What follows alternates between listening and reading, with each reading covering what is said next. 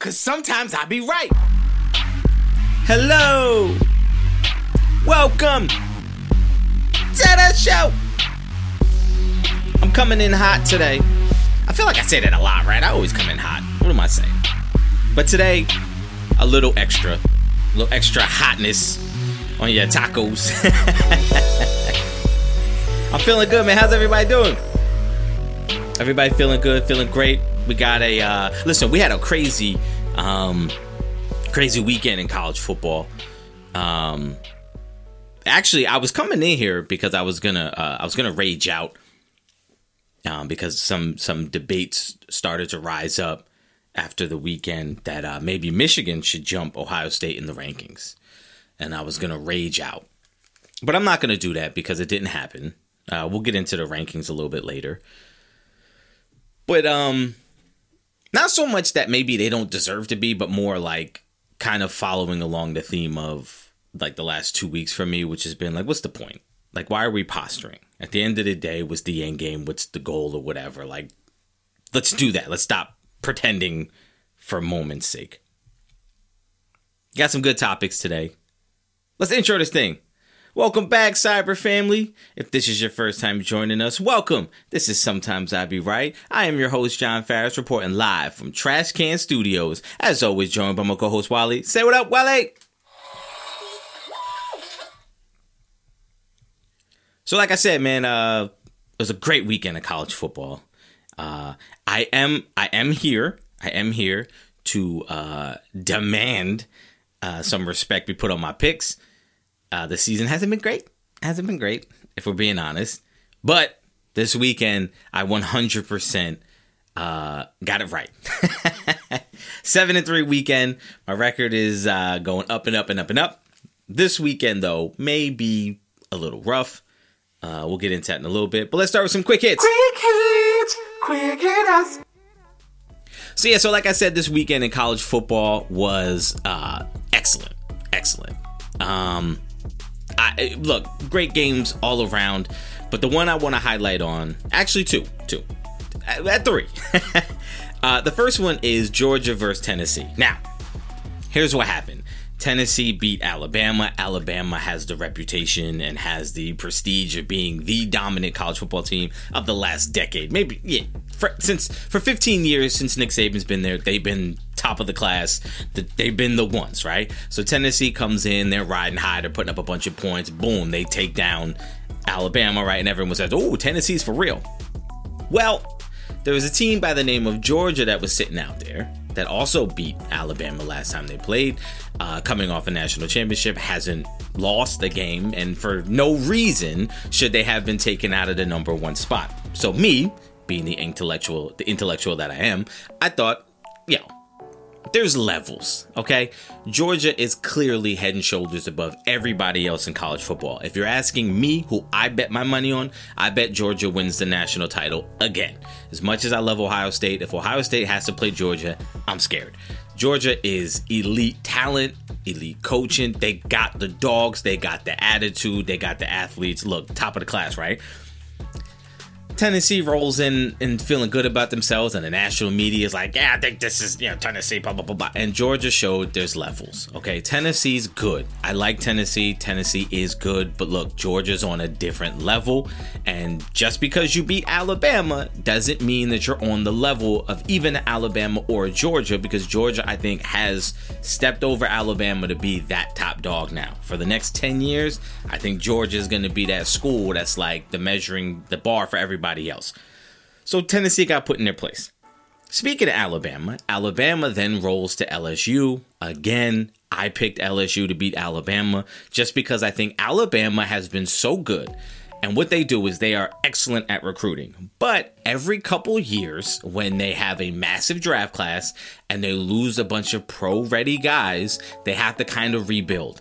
And even though their recruiting class is good, it takes a year for guys to play and kind of get their feet wet and kind of get into the rhythm of it or whatever. So every 3-4 years, there's a year where they're kind of down. And look, 2 losses, even 3 losses is not down for most schools. But for Alabama, that's a down year. They are in one of those years where it doesn't look the same. They're not as dominant. Like, they got flaws. Like, doesn't quite look like Alabama. I'm not going to freak out, but I saw that. I recognized that. And LSU, look, good team, athletic quarterback, guy that can make plays. It was going to be tough. A night game on the road for Alabama. It's going to be tough. And that's why I picked LSU. And I think what you saw in that game was, hey, Tennessee, maybe you overreacted to the win versus Alabama. Now, I get it. They've been dominating you. You finally won. But in reality, you're still not on that level yet. Because, look, college football is about recruiting. Coaching, great. Have a great coach, cool. But if you don't have recruits, it doesn't matter. Perfect example is look at Brian Kelly at Notre Dame. He's going to be far more successful at LSU than he ever was at Notre Dame because he can get the recruits at LSU. Even at Notre Dame, they were good, but they hit the ceiling. They were never going to beat any of the top elite teams in college football because they don't have the guys, because they can't recruit that well. So Tennessee, you don't have the players to compete with those teams consistently. So you had your little bump, you had your run, whatever, and then you got put in your place. Look, again, like I said, Tennessee is good. Don't get me wrong. Tennessee is good. They deserve to be in the top 5 or 6 teams in the country.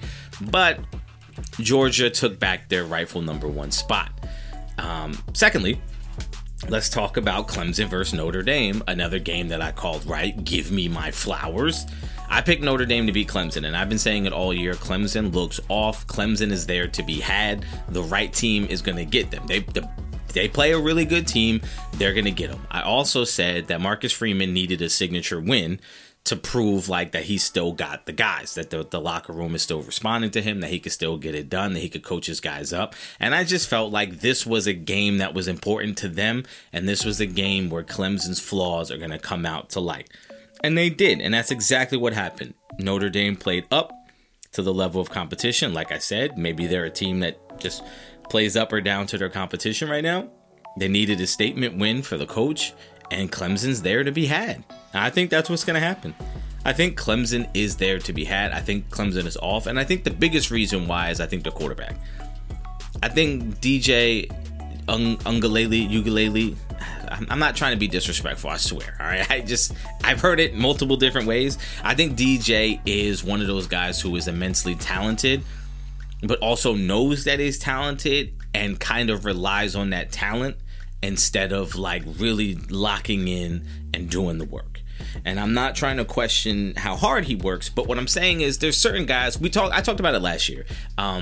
What's the dude's name? Spencer Rattler was another guy who I said is athletically arrogant, which means he's super talented, like unbelievably talented, but kind of walks around with this, yeah, I got it, and plays with that level of arrogance where it's like, no, that's not going to work.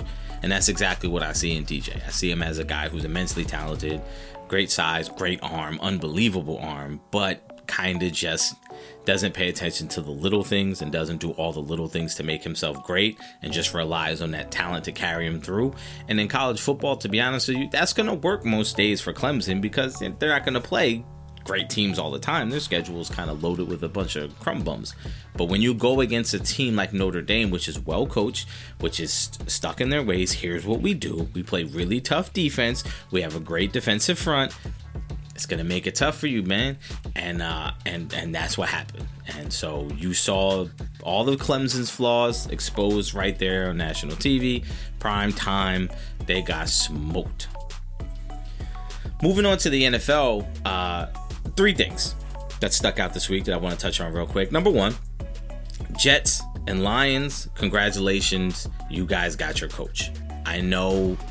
Look, when you watch the Jets and when you watch the Lions, the number 1 thing that you notice is those teams play hard. Those teams might lose, but that's based on talent or that's based on, you made a mistake here or there. But those teams play hard. And I think that those teams are both well coached. And I think that Dan Campbell in Detroit deserves a lot of credit. I think he's got that team playing hard. I think Robert Saleh in New York for the Jets deserves credit. He's got that team playing hard. He's got them overachieving.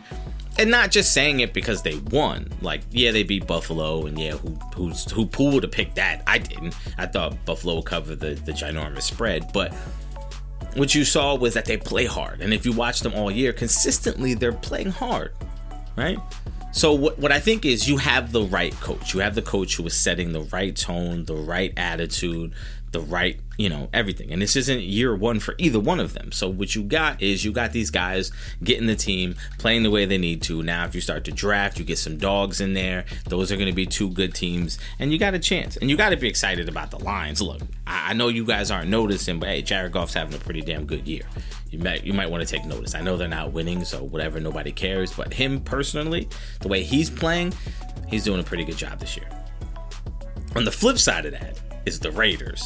And look, there's something going on in Vegas. The Raiders are dog doo. Now, I know the national media will talk about, well, whose fault is it? Why? Blah, blah, blah, blah. And I know some fans will probably immediately turn to Derek Carr. I know some fans will turn to the GM. Some fans are going to turn to the coach. Here's what I'm going to say. Josh McDaniels needs to go, and he needs to go right now. He needs to go right now.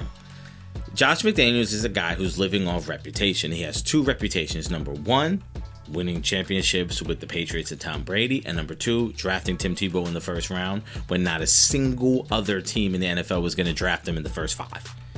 That's his reputation. As a head coach, Josh McDaniels is 13-23. What are you doing? The team doesn't look good. It's not like you're losing games. Like, for example, the Lions are losing games. Probably have the same record, right? But when you watch the Lions play, you don't feel like this is a poorly coached team. You don't feel like, this team, they need a better coach. You feel like they're losing because, I don't know, you blame Jared Goff, blame the defense isn't really up to par. They don't have the guys. Like, whatever it is you want to blame, but you can't blame that they look poorly coached. Okay? But the Raiders look like they have no way. They got no identity. What do they do? Are they a running team? Are they a passing team? Are they a defensive team or offensive team? Like special teams? Like, what are they doing? It looks terrible on all fronts. And I think the first thing you have to do is you have to let that coach go. Get rid of him. Josh McDaniels gets recycled and you bring him in because you think he's this offensive genius. But what has he done to call him an offensive genius? Even in New England was never known as a great offense. Never. And the only time they were, actually, I won't say that, they were, and that was in 2007 when they went undefeated and Randy Moss set the record for touchdown catches. What do you expect? I don't even know if Josh McDaniels was there at that point. But since then, they've always been more of a short pass, quick get the ball out, work your way methodically up the field, whatever type of team. So what has he done? He's rode the coattails of Bill Belichick and that great defense and the defense they had. He rode the coattails of Tom Brady. He got a coaching opportunity when he went to Denver, spent 2 years in Denver and got fired because it was terrible. It wasn't just bad, it was terrible. And then he goes back to be the coordinator. He ends up, doing some shady business with Detroit where he accepts the job and then last minute says, nah, never mind, I'm going to go back to New England. And it's like, you never get a job again. And then here come the Raiders being like, maybe we can get this offensive genius on our staff. It's like, he's not a genius. He's not a great head coach. Like, that's fact. That's proven now. You've had 4 seasons. Okay. Dude, it's over. It's over. Fire him, move on, find a guy that's going to set a culture in Vegas and set a direction and a clear vision for your team. That's what you need. Okay? Washington. Look, I'm like a self-help coach now. Washington. Taylor Heineke is your quarterback for the foreseeable future and until you have a clear-cut, better option. That is the guy. Look, he's good enough. He's good enough to keep you in games. He's good enough to win a couple games. Is he good enough to win a Super Bowl? I don't know. Probably not good enough to carry you to a Super Bowl. But either way, he's still good enough to say, hey, look, we don't need to get rid of him. Stop trying to replace the guy. if you don't have an obvious better option. Now, look, if you're in the draft and you got, you're picking number 1 or number 2 and you got your selection of all the quarterbacks, if you want to throw a flyer out there on a CJ Stroud, bring him in, fine. I got no problem with that. But the whole Carson Wentz thing, get him out of here. Bad move. He wasn't clearly better than Taylor Heineke. He hasn't accomplished more than Taylor Heineke. Keep your guy because they respond to him. His attitude, demeanor, that's what that team responds to. They love the guy. Ride it out. Ride with him unless you got a better option. And I don't mean what you think could be better. I mean a better option. The last thing I want to touch on is watching Malik Willis against the Chiefs was abysmal, okay? He looked terrible. And here's what I'm going to say. Going into the draft, I know there was a lot of hype about Malik Willis. And I kept saying, I don't get it. Arm talent, cool, he's got it. But outside of that, nothing. And as I'm watching that game, I had a lot of callbacks to Tim Tebow. And the reason why I say that is because Tim Tebow was a good football player. Right? And as a quarterback, he could do some things. The game might be close. Maybe he makes one throw, but you knew you couldn't rely on him. The dude completed 5 passes, none to a receiver. Okay, I think at one point going into overtime, he was 5 of 15. You couldn't. I can't even speak. I'm speechless at how it was like, oh no, he can't do anything. We don't want him doing anything. We don't trust him to do anything. We're not putting it in his hands. Like no way. And my thought was, that's weird. There's nothing that he does that excites me. There's nothing that he does watching him play. There's no flashes. As bad as Justin Fields has been at times, there's always at least once or twice a game where he does something or makes a throw that makes you say, ooh, okay, hold on, wait a second. And if you look at the last couple weeks for Justin Fields, he's starting to make you think, you know what, maybe he's starting to put it together. And what I think is happening, exactly what I said before, I think he's just starting to play football. I think he's starting to just be like, nah, I'm not going to worry about that. I'm just going to go out there and play and let my instincts and my ability take over and stop trying to be so precise or perfect. I'm just going to go play. And so I applaud the guy. But with Malik Willis, what do you see? What do you see either in preseason or in the games that he's played this year? I think he's appeared in 2 games, started 1. What have you seen that makes you say like, oh yeah, he could be the guy? I just don't think he is. I think it was a bad draft class. I think he probably had the best arm, but again, like there was slim pickings. Do you know what I mean? It's all bad. So if you're the Titans, I don't think he's better than Tannehill, and I don't think you move off Tannehill unless you have to. And if you're moving off Tannehill, I don't think Malik Willis is your guy. I think he's probably a career backup, probably out of the league in 3 or 4 years. I honestly think he is a Tim Tebow with more arm talent. And I know you're saying, well, if Tim Tebow had more arm talent, he'd still be in the league. What I mean is, Tim Tebow couldn't throw it all, right? Like his arm was like, his release was wacky, his velocity was off, like he was completely inaccurate. Malik Willis is a little better than that, but at the end of the day, I still think you have to play them both the same way. You have to keep them in the pocket, and if you're on their side, if you're a coach, you have to say, well, we can't really put the ball in his hands. He's not going to be the guy that could like light it up. On the other side of the field, you saw Mahomes throw it 68 times. Like that's a guy you can put the ball in his hands and say, go ahead and throw it, win us the game, and he can. Malik Willis, not that guy. That's it for Quick Hits. Went a little long today, huh? Man. So I'm watching NFL, and the Cowboys were on a bye week. And those are always, as a fan, those are always some of the worst weeks, right? Personally. Because you want to watch your team play. You want to be invested.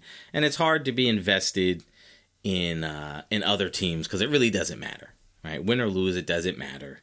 It's not your team, so you're not that invested. And oddly enough, the Giants were also on a bye week. So the one team whom I like to root against the most at this point because of a personal bet I have with my best friend, they were on a bye week as well. So I had nothing like to really deeply invest myself into. So I just was able to watch games this week and just chill, right?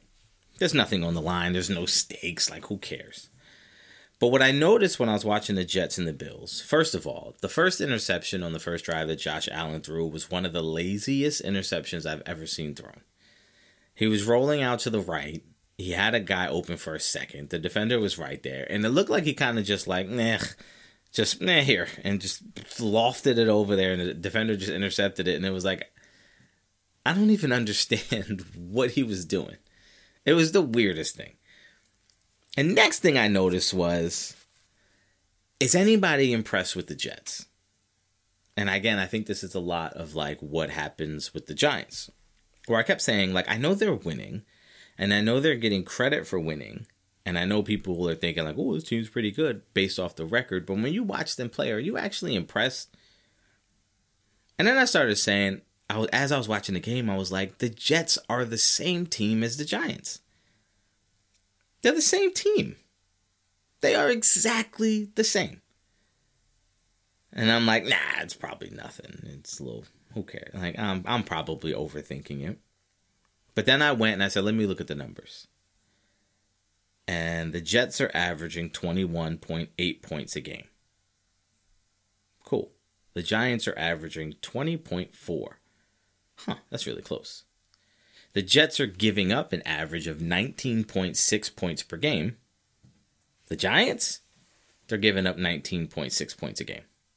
Exactly the same. The Jets, on average, will put up 351.8 yards a game. The Giants put up 337.8. And the Jets give up 329.2.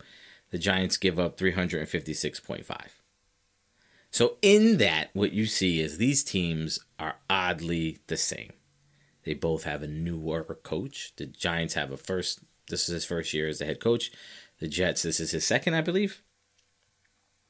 But they're the same. They're built the same. The idea is the same. Hey, our quarterback's inconsistent, not really there yet. Let's kind of not put too much on their shoulders. Let's rely on the run game. When we do pass it, let's get it out quick. Both quarterbacks are athletic. Now, look, I would take Danny Dimes over Zach Wilson in terms of what they're doing now. As far as talent, Zach Wilson's far superior talent to Danny Dimes. But Daniel Jones right now is playing better. He's more reliable, more steady, more consistent, all that. But they're very close. Like, for example, if you're grading Zach Wilson a 70, Daniel Jones is like a 75. Like, they're very close. Daniel Jones is not far greater than Zach Wilson. It's a little better. But they both want to rely on their defense and timely turnovers and things like that. And they're very similar.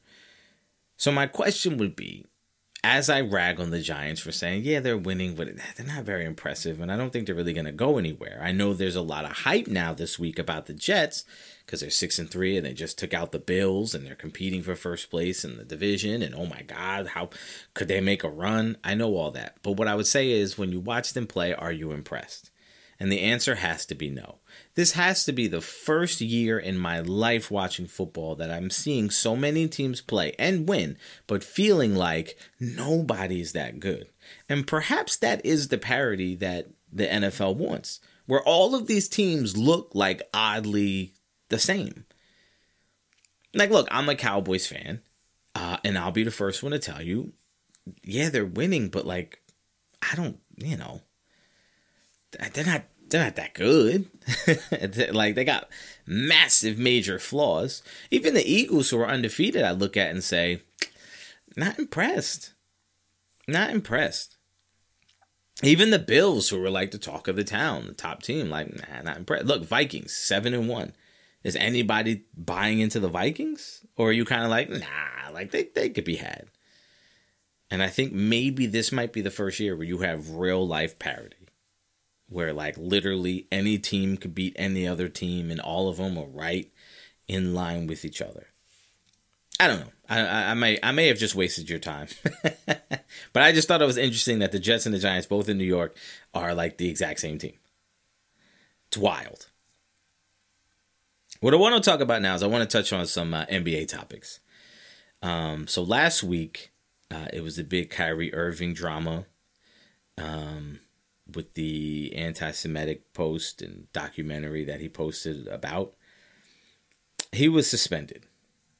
And I was going to talk about it, but to be honest with you, it felt like an issue that was a lot deeper than just basketball. And I felt like I didn't want to take my sports show, which is designed and created to have fun, just arguing about sports and stuff that's not really that important. And so I'm very selective about when I want to talk about a real issue. And this one for me was a non-issue. You posted something, you got some backlash for it. You got people coming out openly telling you this is a mistake. You shouldn't have done this. And he doubled down on it like, freedom of speech, blah, like all the nonsense he does. Look, Kyrie's a little bit of a dope, right? Kyrie's a young guy in 2022 who misunderstands. Like, you know, I talked about it a lot last year when we talk about the GOAT discussion. And we talk about how this generation is so hungry to say that they were a part of something, that they just, LeBron's the GOAT. And it's like, come on, like, stop. Or like, oh, this is the greatest game ever. It's like, stop. Kyrie's one of those guys who I think really, I just think he has a lot of ideas. I think he ingests a lot of information. I think he's he's a guy that just loves reading, learning, and going through all that stuff. So I feel like sometimes it comes across as a holier than thou complex. Like he comes across almost like he feels like he's so enlightened and everyone else around him is peasants and he's like on this higher level of consciousness. And so when he was getting that backlash, the response should have just been, hold on, my bad. I didn't realize when I was posting this that it was going to be received this way. That was not my intention. And then either state your intention or just leave it at, I'm sorry. Delete the post, whatever. But instead, his brain went to, well, hold on now. We need to blah, blah, blah, blah, blah, brother. And it's like, hold up, bro. The media is asking you straight questions. And you're trying to answer them in a way that's almost like, I'm not going to give you an answer. But I'm going to respond in a way that when you think about it, like it's almost like he was trying to answer like he was smarter than he is. And it's like, dude, we don't need like I can't be anti-Semitic if I know where I come from. Like, bro, I get what you're saying, but just say no. Like, why are you making it harder for yourself? Now, look, the vaccine stuff, I personally felt like if you don't want the vaccine, that's fine.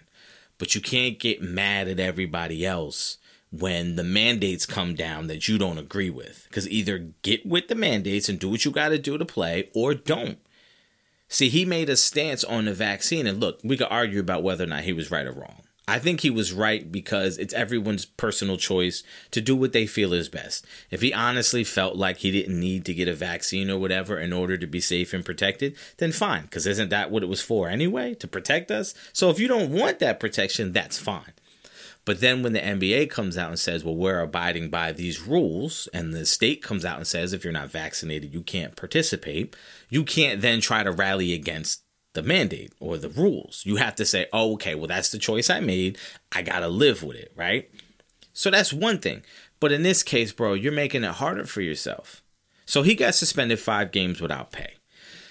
And the Nets wrote out a list of like 6 things that are mandatory that he has to do before they will allow him to come back and play.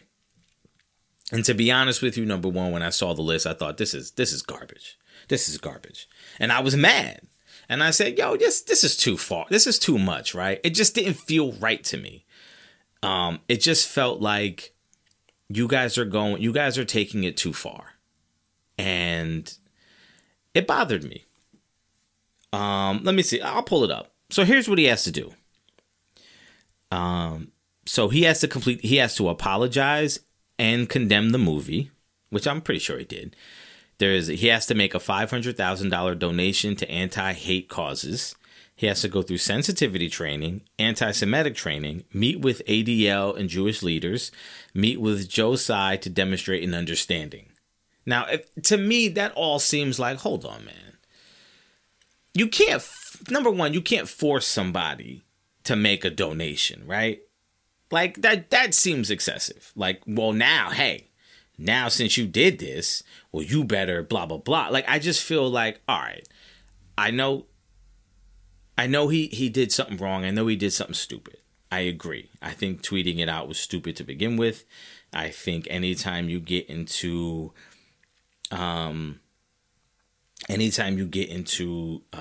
race, religion, politics, any of those things, you run the risk of saying or opening up a box where it's just a headache. Like, too many people on the planet, too many different races and religions, too many different political ideas to think that you're going to go out there and not ruffle somebody's feathers. Again, just make it simple for yourself, right?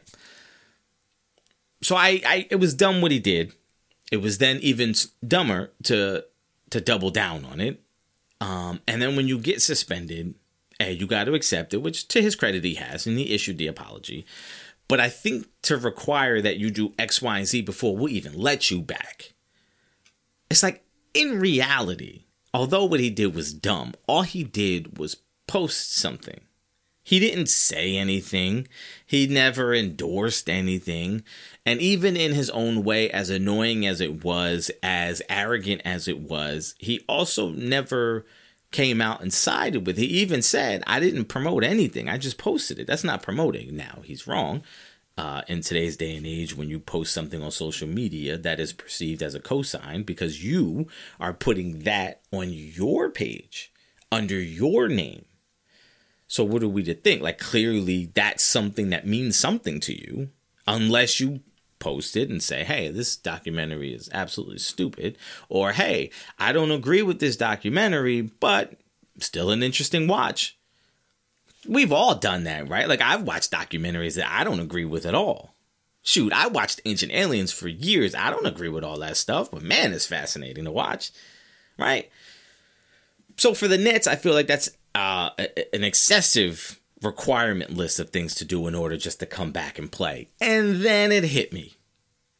Oh, they're trying to move off Kyrie. They want to get rid of Kyrie. I think at this point, it's been 4 years. It hasn't worked. They're paying him a boatload of money. It's been one problem after another, whether it was the weird leave of absence, whether it was the I might retire nonsense that was going on in the middle of the year, whether it was the not getting the vaccine versus getting the vaccine. Why can't I do this? Da-da-da-da-da, whatever he was doing. And now it's this. I think the Nets have jumped on this as their opportunity to say, this might be our way out. We might be able to get rid of this guy and not have to pay him. Because you can't just cut guys in the NBA because you got to pay him the money, right? So you try to trade him and have somebody else pick up the tab, but, you know, that's hard to do. Nobody's going to take Kyrie. And nobody's going to give you anything back of value for Kyrie because clearly you want to get rid of him because he's a massive headache. I think everyone's pretty much done with Kyrie. So what if the Nets said, let's make this penalty super harsh. Make it something that is going to be difficult for him to come back from, and maybe he'll dig a bigger hole, and then we can use this as our way out. Not a bad idea. Kind of sketchy and shady and kind of yucky, but hey, man, it's a business. So if, in fact, they are taking advantage of this opportunity and Kyrie Irving making this mistake, and let me reiterate, it was a mistake. It was a bad move, bad idea, stupid thing, stupid to double down. The way he handled it was absolutely wrong and annoying, and he probably made it harder for himself. He could have just apologized right from the jump. There's nothing wrong with apologizing, man. There's nothing wrong with saying, hey, I ingest everything. I don't like to view things from one perspective. I like to take in every perspective in order for me to make a rational, smart decision myself. So I just ingest in everything and then filter it out and then blah, blah, blah. I don't agree with that stuff, but I just viewed it, blah, blah, blah, whatever. That's fine. That's all you got to do, bro. There's nothing wrong with that. Even if you say, yo, to be honest with you, it sounded like a cool documentary. I posted it before I even watched it. I never even watched it. Like, whatever the case might be, you could just say, my bad, yo, I didn't realize that. Because, look, we've all seen something, right, where we might take it. Again, I think what they said was, if you are not Jewish, you may not understand certain things that they find offensive because you're not of that culture. And that is true. And it goes the same for every race. If you're black, like I'm half black, half white. So there's certain things that I'll experience or people will do that they don't find offensive to African Americans or black people, but it is. But if you're not of that, then you don't really realize it. And so you might do something that's super offensive. But if somebody points it out to you, all you have to do is say, oh, my bad, I didn't realize. And 99% of people go like, yo, don't worry about it. It's cool. I'm just letting you know, like, just going forward, just watch that. Right? Like, that's a real thing. So that was probably at play. But the way he handled it, again, trying to be enlightened and super smart and blah, blah, blah. And I'm bigger than we've talked about this enough. My whole point was, I think the Nets are going to use this as a launching pad to kind of add to their folder or their file to say, we're getting rid of Kyrie. We don't need to pay him any money. We out, to void the contract. Now, speaking of the Nets, the second part of that big deal 4 years ago that shook up the NBA world when Kyrie Irving decided to go to Brooklyn was that he was also going to Brooklyn with Kevin Durant. Now, here's my problem. There's a lot of conversation now about how good is Kevin Durant or Kevin Durant's greatness or his legacy is in question because Golden State won a championship when he wasn't there and he hasn't done much with the Nets since. Here's what I'm going to say. Stop it. You're an idiot. If you're going to sit here and say Kevin Durant, how great is Kevin Durant because he can't win one on his own? Hey, dodo bird. If you're going to tell me that Steph is great and Clay is great and Draymond is great and LeBron lost to 4 Hall of Famers on the same team, then guess what? Steph's never won one by himself because he's always had Draymond and Klay Thompson. That's 2 Hall of Famers. Klay Thompson never won by himself because Steph Curry and Draymond Green. And Draymond Green never won one by himself because he had Steph and Klay. So none of them have ever won it by themselves. So how great are any of them? Do you see how dumb that sounds? So Kevin Durant joined the Warriors, and the Warriors immediately became the favorite to win a championship. It was no question, no doubt. Nobody thought for a second, well, maybe it doesn't work. Everyone said, oh, no. They're going to win a championship. How do you guard that team? And they proceeded to go out and dominate the league and win a championship easy. Then they came back the next year and you said, yeah, they still got Durant, right? Yeah, they're going to win a championship. And then they went out and won another championship. Easy. And then they came back the next year and you said, listen, they're going to win as long as this team is together, as long as they're healthy. And guess what? Kevin Durant got hurt. But if Kevin Durant is healthy, do you think the Warriors lose to Toronto? The answer to that question is absolutely not. They beat Toronto, no questions asked. No one doubts that because that's how great that team was. And that team wasn't that great and that dominant for any other reason other than Kevin Durant made that team undefeatable. You couldn't beat that team in a 7-game series. It wasn't going to happen. That team was too loaded, and Kevin Durant was a big part of that. So now, years later, if you're going to say, well, how great is he really? Well, he was great enough that he signed with the Warriors and they would have won 3 straight championships. And had he stayed there, they'd still be the favorites. Guess what? If Kevin Durant got traded to Golden State tomorrow, Golden State is now the overwhelming favorite to win a championship. No doubt about it. That's how great he is. You can't challenge someone's greatness or their legacy because they haven't won a championship, quote unquote, on their own. Because everyone tells me, oh, no one could win it on their own. Everyone needs good players around them. The Lakers right now are hot garbage. And all I keep hearing is, oh, they don't have any shooters, blah, blah, blah, blah, blah, blah, blah. All you have to do is surround LeBron with shooters and then you can win games. Okay, well, so if LeBron needs help and LeBron needs other players, because that's what I hear every time that he loses, why are you going to sit there and make it seem like Kevin Durant is supposed to be the only player in NBA history to win a championship with a garbage team? It's never happened. It's never happened. You sound like a moron. You sound like an idiot. Kevin Durant, how good is he really? If they won without him, the pressure's on KD. No, it ain't. Kevin Durant was the NBA Finals MVP. There was no doubt against the Cavs that Kevin Durant was the best player on the court. The best player. Steph Curry's great, and he's the best player on the Warriors until Kevin Durant showed up. And then it was like, oh, no, this is different. Kevin Durant can do things. He can do things Curry can. Curry might be a better three-point shooter consistently, but Kevin Durant nails threes too. Kevin Durant could take it to the hole too. Kevin Durant could block shots. Kevin Durant could get rebounds. Kevin Durant could do anything you want on the basketball court. Okay? Don't sit down and get it twisted because when he goes to the Nets, which is a dumpster fire, you're going to say, how good is he really? Put him on the Lakers and tell me if you don't think the Lakers are the favorites now to win a chip. Just like that. Just add Durant. That's it. You don't think they're the favorites? You're out of your mind. Put them on the Clippers. Are they the favorites? Of course they are. Put them on Golden State. Are they the favorites? Of course they are. Put them on Boston. Are they the favorites? Of course they are. Anywhere you put Kevin Durant, they become the favorite. If you put Kevin Durant on the Knicks right now, the Knicks are now the favorite to get to the NBA Finals. Maybe not win it, but to get there. That's how great he is. That's how you judge someone's greatness. Don't do this nonsense about, oh, they won a championship without him. How great is he really? Like, they won the championship with him because he was dominant. They went and called him. Right? They lost a 3-1 lead and they ran out and they got him, and then they became the most unstoppable team and a team that you would probably put up against any team in NBA history to say, hey, good luck. It's going to be a tough night. That's how great he is. Don't be an idiot. Don't get caught up in these stupid narratives of where people want to talk about, oh, how good is he? What does it mean for KD's legacy if the Warriors win the championship? It means absolutely nothing. It means, hey, this team is really good. And if you put Kevin Durant on a really good team, you get a team that's unbelievable. And those Warriors teams were unbelievable. They beat the Cavs 4-1 and 4-0. Bro, they were 8-1 in 2 NBA Finals. And the game, there was no question.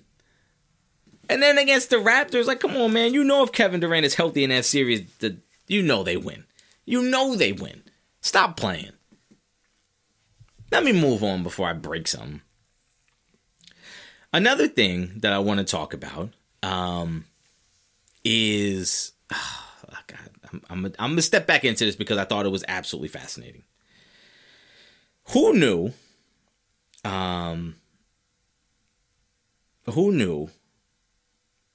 that the voice of reason was going to be Ben Askren?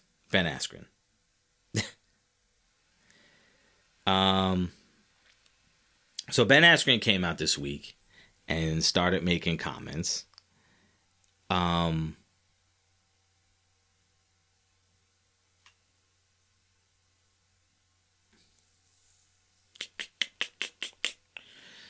My bad. I kind of got distracted. So who knew that Ben Askren was going to be the one to come out with the voice of reason? And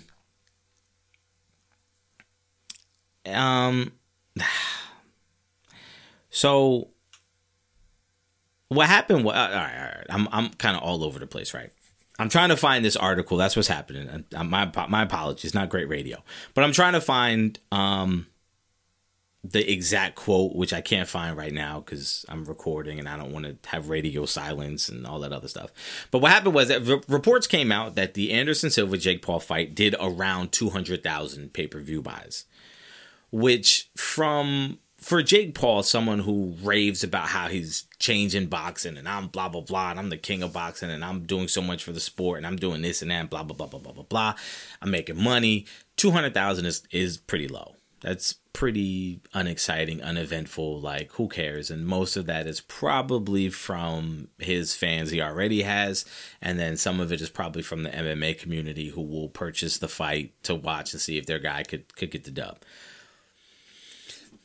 But what happened was he claims, and by the way, it sounds so bad. It sounds so stupid. It sounds absolutely insane. But he said it was because they had more sports options. This time of year, there's football, there's basketball on, the World Series was on that night, and there's more sports competition. So it's a lot harder to take people away from other things and blah, blah, blah. So he's exclusively going to be a summertime fighter probably from now on. He's probably going to fight exclusively in the summer in that dead period where there's not much going on. Jake, hold on. No, your fight sold 200,000 because nobody really cares. Nobody cares anymore. If Canelo was fighting Beterbiev, the same night that you were, it would do more than 200,000 buys. If Ryan Garcia was fighting Tank Davis the same night that you had fought, it would do more than 200,000. If Terrence Crawford was fighting Errol Spence on that same night, it would do more than 200,000.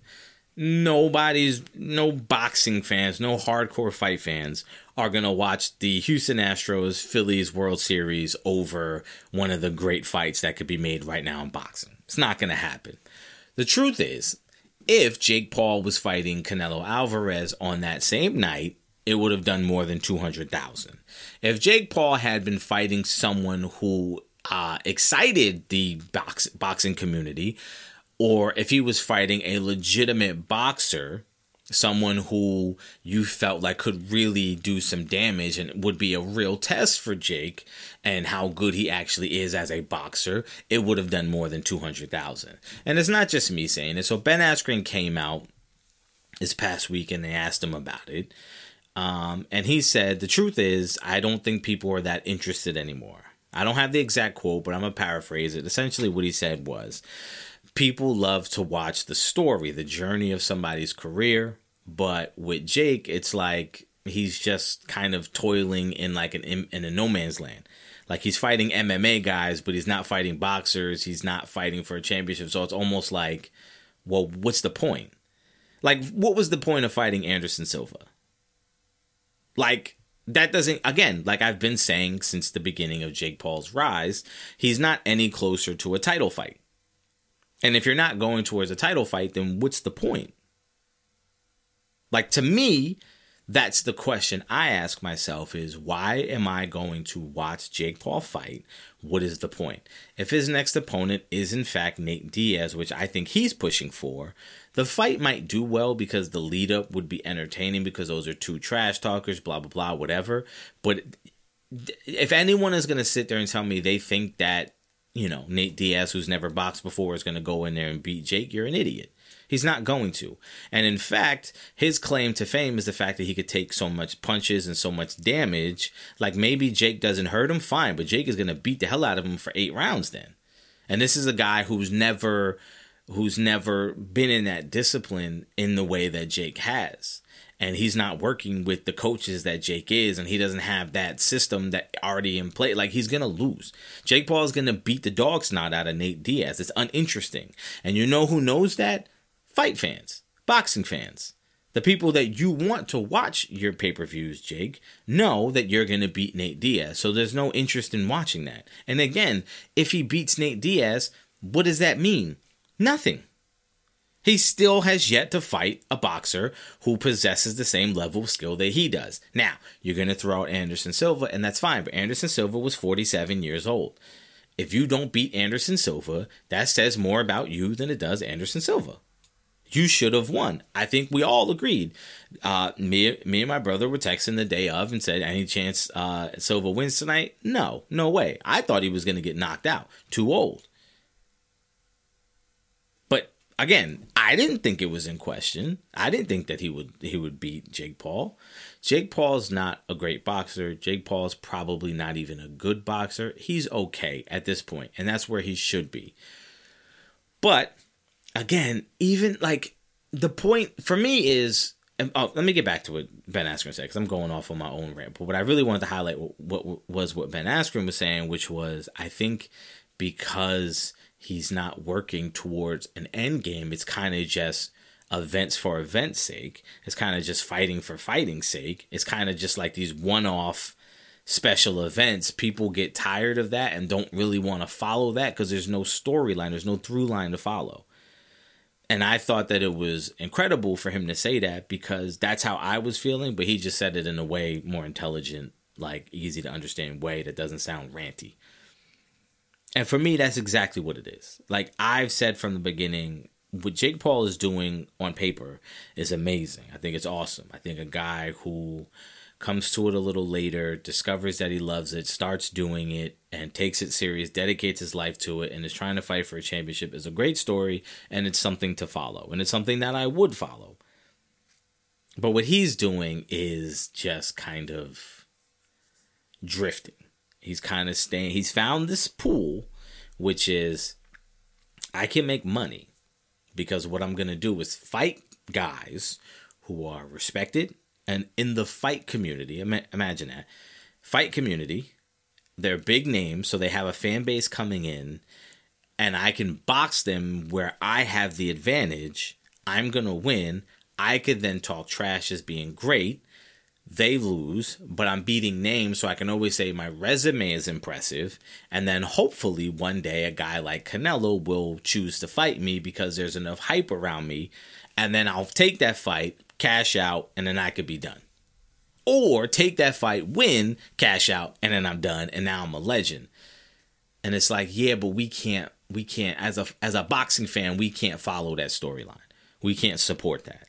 Because what we like is we like guys who work their way into a position, which is why you'll hear guys like, oh, like even Canelo will say, like, who have you fought? Who have you beat? What have you done to deserve a shot at my title? You got to qualify for this. And Jake Paul is not qualifying for anything.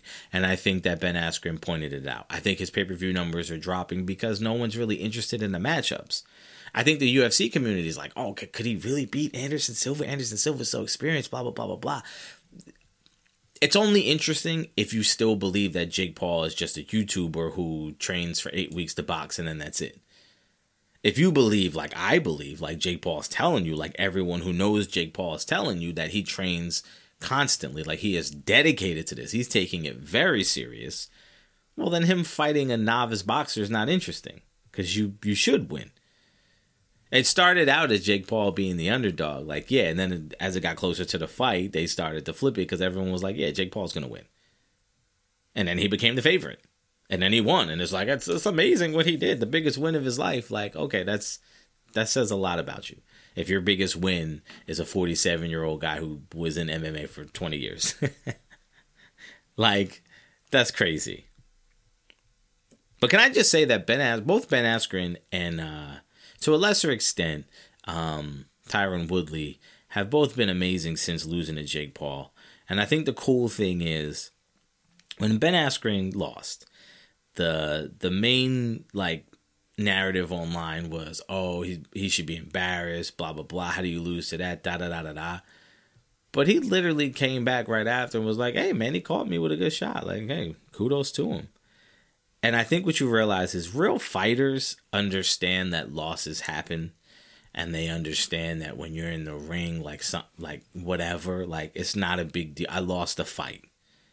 Like, dudes on the internet make it seem like you gotta run and hide. Like, yo, he lost. Like, so what? It's not that big a deal. Like, losses happen. Like, it's cool. And that's the difference between someone who really fights and someone who's not really committed to the sport of or the idea of fighting.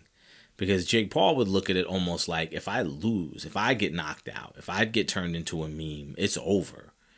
And it's like, no, it's not. Like, if you love this, what are you talking about? Like, Deontay Wilder lost and got knocked out in glorious fashion by Tyson Fury. And then just came back, and no one's like, oh, he shouldn't fight anymore. He lost. Like, it's like, no, losses happen.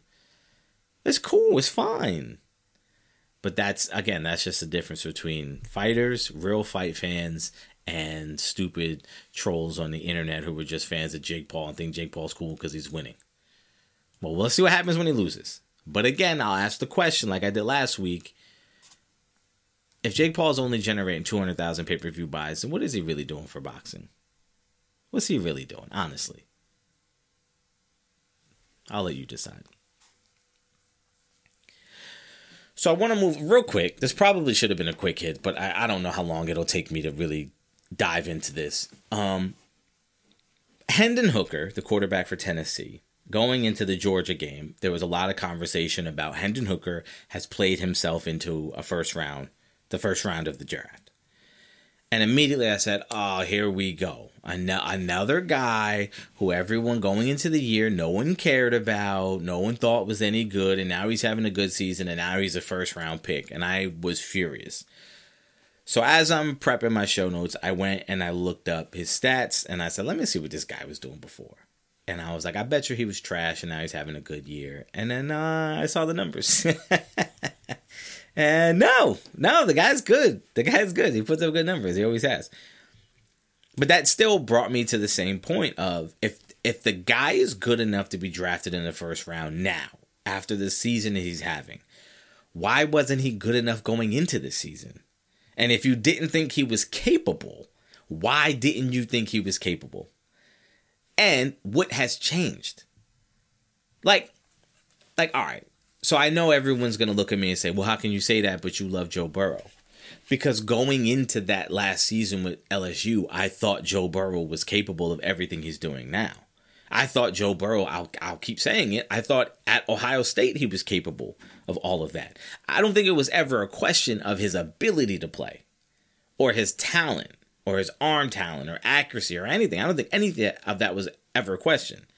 I think what's starting to come to light now and what I'm starting to realize is that the draft community and the draft guys and the so-called experts do base a lot of their opinions and grades on actual stats and results rather than just sheer talent.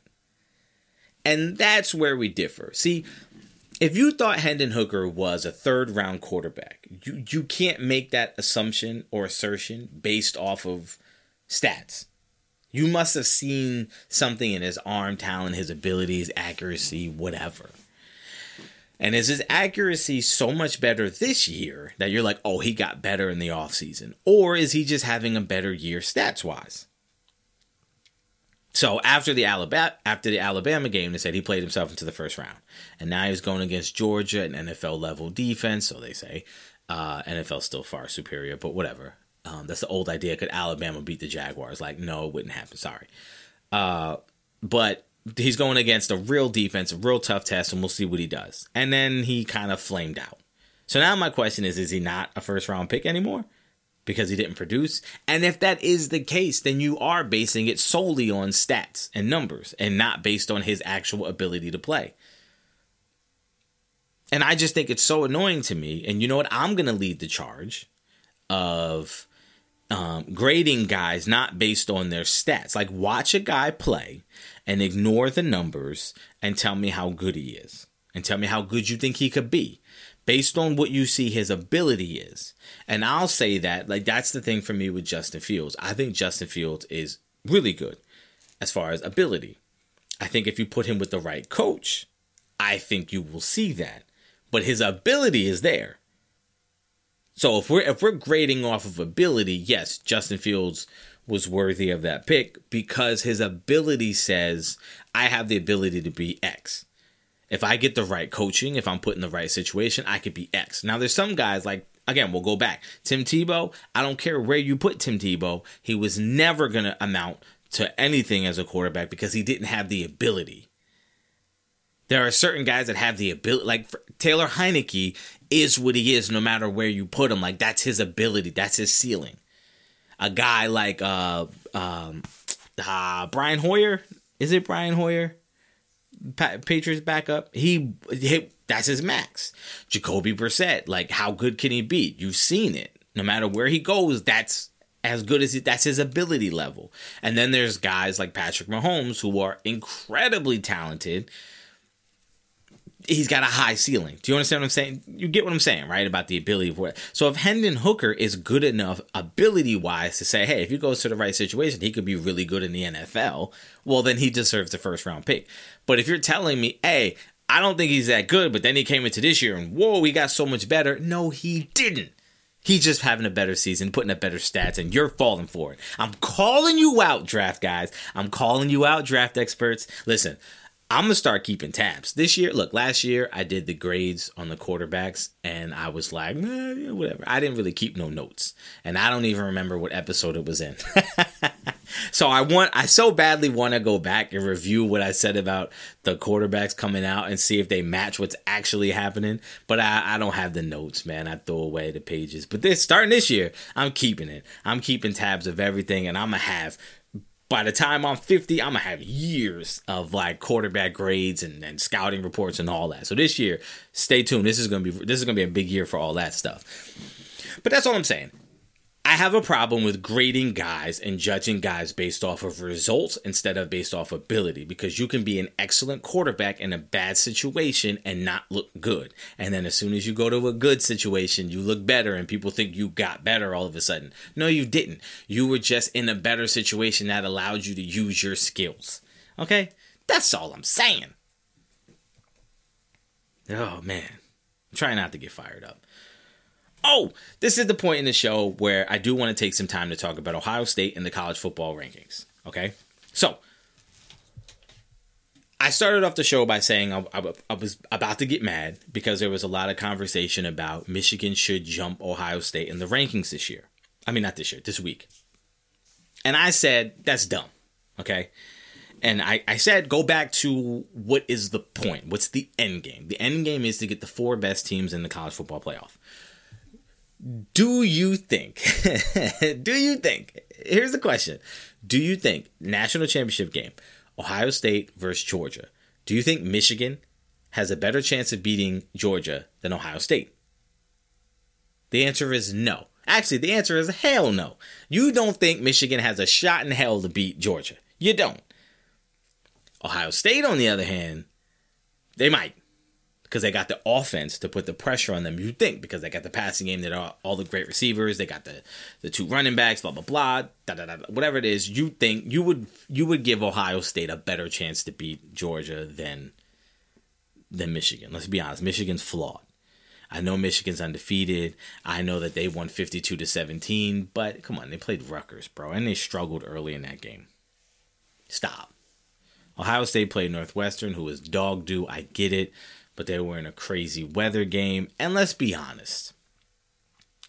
The game didn't look good. It was terrible. The Ohio State game was terrible. And we'll get into them in a second. But I want to finish this first. They didn't look good. It was a really bad game. And every team has those.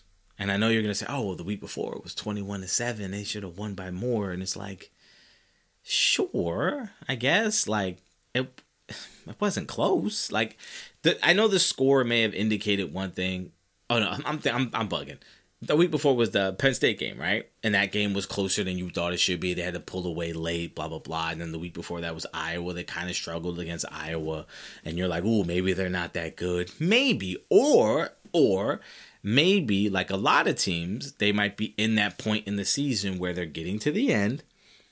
They're playing these dog do teams, and maybe they're kind of like not quite getting up for it the same. I said against Rutgers that I didn't like the way they played because I felt like they played kind of like arrogant and lazy and like, whatever, we got this, and didn't really play as hard or aggressive as I thought they could. I don't think they came out and to step on their throat.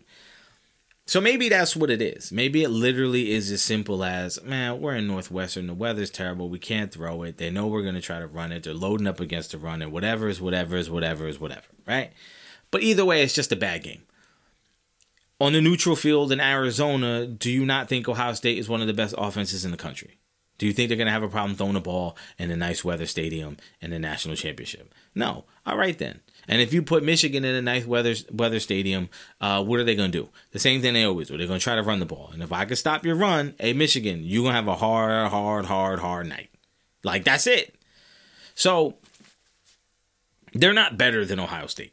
You don't think that Michigan is better than Ohio State. And if you say, well, right now they should go in because they were more impressive last week. Like, if at the end of the day, you're going to put Ohio State over them if they're both undefeated. And if Ohio State beats them and you say, yeah, they deserve whatever. We think Ohio State's better. But let's stop posturing. Let's stop saying, well, let's make a top 4 of what we think right now. But we don't think this team is better. But we think we have to put them in there because they're undefeated. No, stop. Put the 4 best teams in the top 4 slots. Stop. And if you don't think Michigan is better than Ohio State, then don't rank them higher just because you want to make it look good because you think let's give credit where credit is due. They beat Rutgers. Come on, everybody beats Rutgers. Rutgers is trash. Stop. Man. But let's actually talk about Ohio State now, okay? Now that you got me fired up. Let's talk about Ohio State. Am I concerned? Yes and no. Yes, because the problems with the running game are legit. Like, they are having a difficult time running the ball, and their passing game is suffering for it. But am I worried? No, because Travion Henderson was injured. He was hurt. I think he provides a different element for Mayan Williams. I think early in the year, Mayan Williams was in a great situation because you had Travion Henderson, who was the fast scat back, and then you had Mayan Williams, who was the big bruiser, who would come in there and was a little faster than you thought, but also was bigger than you thought, and was able to kind of punish guys late and get a bunch of big runs. I think when you have to put it all on Mayan Williams, you see, okay, he's not a lead dog. He's a great complement change of pace guy. I think you need Travion Henderson back. And I think he's coming back. I don't think he's done for the year. I think that makes a difference. Because I think he's a guy that can make something out of nothing when he's doing his thing. So that's number one.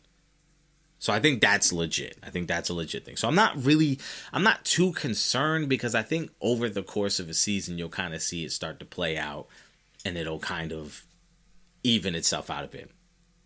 But on the other side of that, I'm also a little worried because that tough word is going to come up, and they're going to talk about their toughness and their ability to push guys around and push teams out the way and do all that stuff.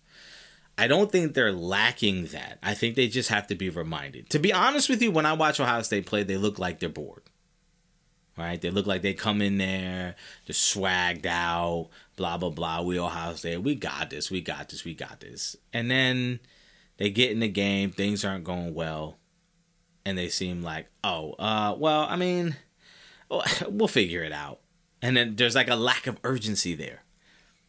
Like, look, I never thought they were going to lose to Northwestern. I never thought there was no doubt in my mind that they were going to win that game. I don't think they were ever in danger of not winning that game. In fact, the only touchdown Northwestern scored, if you watch the replay, there was a massive hold, and it should have been called back anyway. So the idea is, am I concerned? Yes and no. I'm concerned because the running game is a concern, because, it's not looking great. But I'm not concerned at the same time because I also understand, hey, they've had some injuries. I don't think so. I trust this coaching staff to get it done, to put it together, to come out. And look, I'm going to tell you right now, I'll tell you my picks. Let's go right into picks. So I'll start off with my picks. I'll start off with Ohio State over Indiana. I think Ohio State gets back on track today. I think Ohio State smashes Indiana. I think they look like Ohio State again. I think they remind everybody that they're Ohio State. I think that offense is high-flying again. I think C.J. Stroud goes right back to number one for the Heisman this year. I think all of that this week. I think the conversation is going to be, oh, no, they're going to beat Michigan. I think everything's right back to where it was before the last couple weeks. I think this is a get-back week for Ohio State. I think all week at practice, the thought is let's dominate. And I think they do. I think they win big over Indiana. Look, Ole Miss is playing Alabama, and I'm taking Ole Miss, and here's why. I just think Alabama, again, first of all, they're having difficulty stopping the run. Guys, the teams are running all over them. But I also just think, like I said, man, every couple of years, they have a year where they got a bunch of new guys coming in, and it's going to take them a while to kind of figure it out. And they'll win games, and they're good. They're good for sure, but they're not dominant.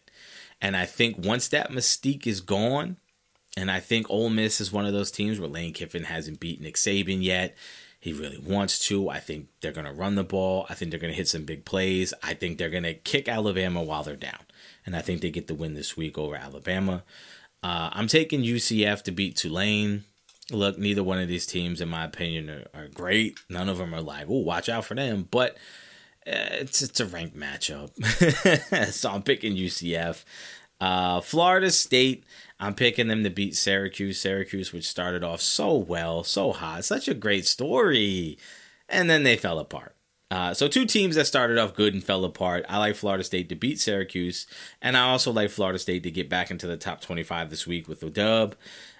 Look, TCU versus Texas. I'm going to be honest with you. Last week, I picked Kansas State to beat Texas, and I did that primarily because I've picked Texas a lot this year, and they failed, and I've picked against Kansas State, and they failed me, and they've won when I wanted them to lose. So I figured, you know what? Pick Kansas State. They're at home. Somehow they keep doing it. They'll do it again. And they didn't. So Texas this week, again, like I said, Texas is capable of coming out and being really good or throwing up a stinker. TCU, on the other hand, is ranked in the top 4, and they're good. They're a good team. Now, for whatever reason, Texas is favored in this game. And I'm going to tell you right now, I'm taking TCU. I've picked against TCU. I've seen them play. I think they're one of those teams that is just a quiet, good football team. No flash, no pizzazz, no nothing. They just play hard, play disciplined, play well. They're kind of like Wisconsin used to be like that. They used to just play hard and win some games and whatever. So TCU, I'm taking them to beat Texas. I know that Texas has the capability to play well, but I think going on the road to Kansas State last week was a big win for them. I think this week TCU comes in, gets the job done. Texas puts up a stinker. Moving to the NFL, the Falcons are favored by 3 over the Panthers for Thursday night. I'm taking the Falcons. I think the Panthers are bad. I think Baker Mayfield is bad. I think the Falcons are bad too, but what the hell? I'll take Mariota over Baker Mayfield. And I think Baker last week came in and played well. I think if Baker's starting this week, I think he goes right back to what he always is. And I don't think Baker Mayfield is very good. I don't. Again, this is 2 bad teams on Thursday night, short week. I'm taking the team that has a little better roster, who hasn't seemed like they've completely thrown in the towel for this year. I'll take the Falcons by 3. The Bills are going against the Vikings. The Bills are favored by 6. I'm taking the Bills. I think the Vikings coming off a big win. I think the Bills coming off of an embarrassing loss. I think they lock back in. I think they come out. I think they rise to the occasion of playing the Vikings, who was a really good team. And I think they rise up to the challenge. They play a little more discipline, a little more focus. I think they get the dub, eat the 6 points. I like the Bills. The Packers and the Cowboys. Interesting game. Cowboys at this point are favored by 5. I'm taking the points. I'm taking the Packers and the points. I think the Cowboys win. But if there's one thing I've seen throughout my life, is that the Packers and Aaron Rodgers, for whatever reason, always seem to get to the Cowboys. They do. They've made me miserable many times. 5 is too big of a number. I know the Packers are down in the dumps. I know they look like trash. I know the Cowboys have a legit defense, legit front 7, a good secondary. I know that. I know all of that. But it's still the Packers. It's still Aaron Rodgers against the Cowboys. I like the Cowboys to win. All right? The Cowboys will win. But it'll be closer than 5. So I'm taking the Packers and the points. I'll take the 5 points and the Packers. Chargers playing 49ers. 49ers are favored by 7. And I've been getting asked a lot of questions from Sixers Break Room about whether or not I think that my ranking of Justin Herbert and the league's ranking of Justin Herbert is premature to crown him as a top quarterback. And I say absolutely not. I think Justin Herbert is still, in my opinion, the second best quarterback in the NFL. I think he is immensely talented. And I think every game he's going to make 2 or 3 throws that make you say, oh, holy cow. And make you want to rewind it and say, how did he do that? I think that's a given. That being the case, 49ers, good defense. With Christian McCaffrey, they're kind of dangerous offensively. But, they already had a good running game. So I don't really know if that matters. I like the Chargers to win this game. I think it's a big-time game. I think they win it. And also, I'll take the Chargers in the 7.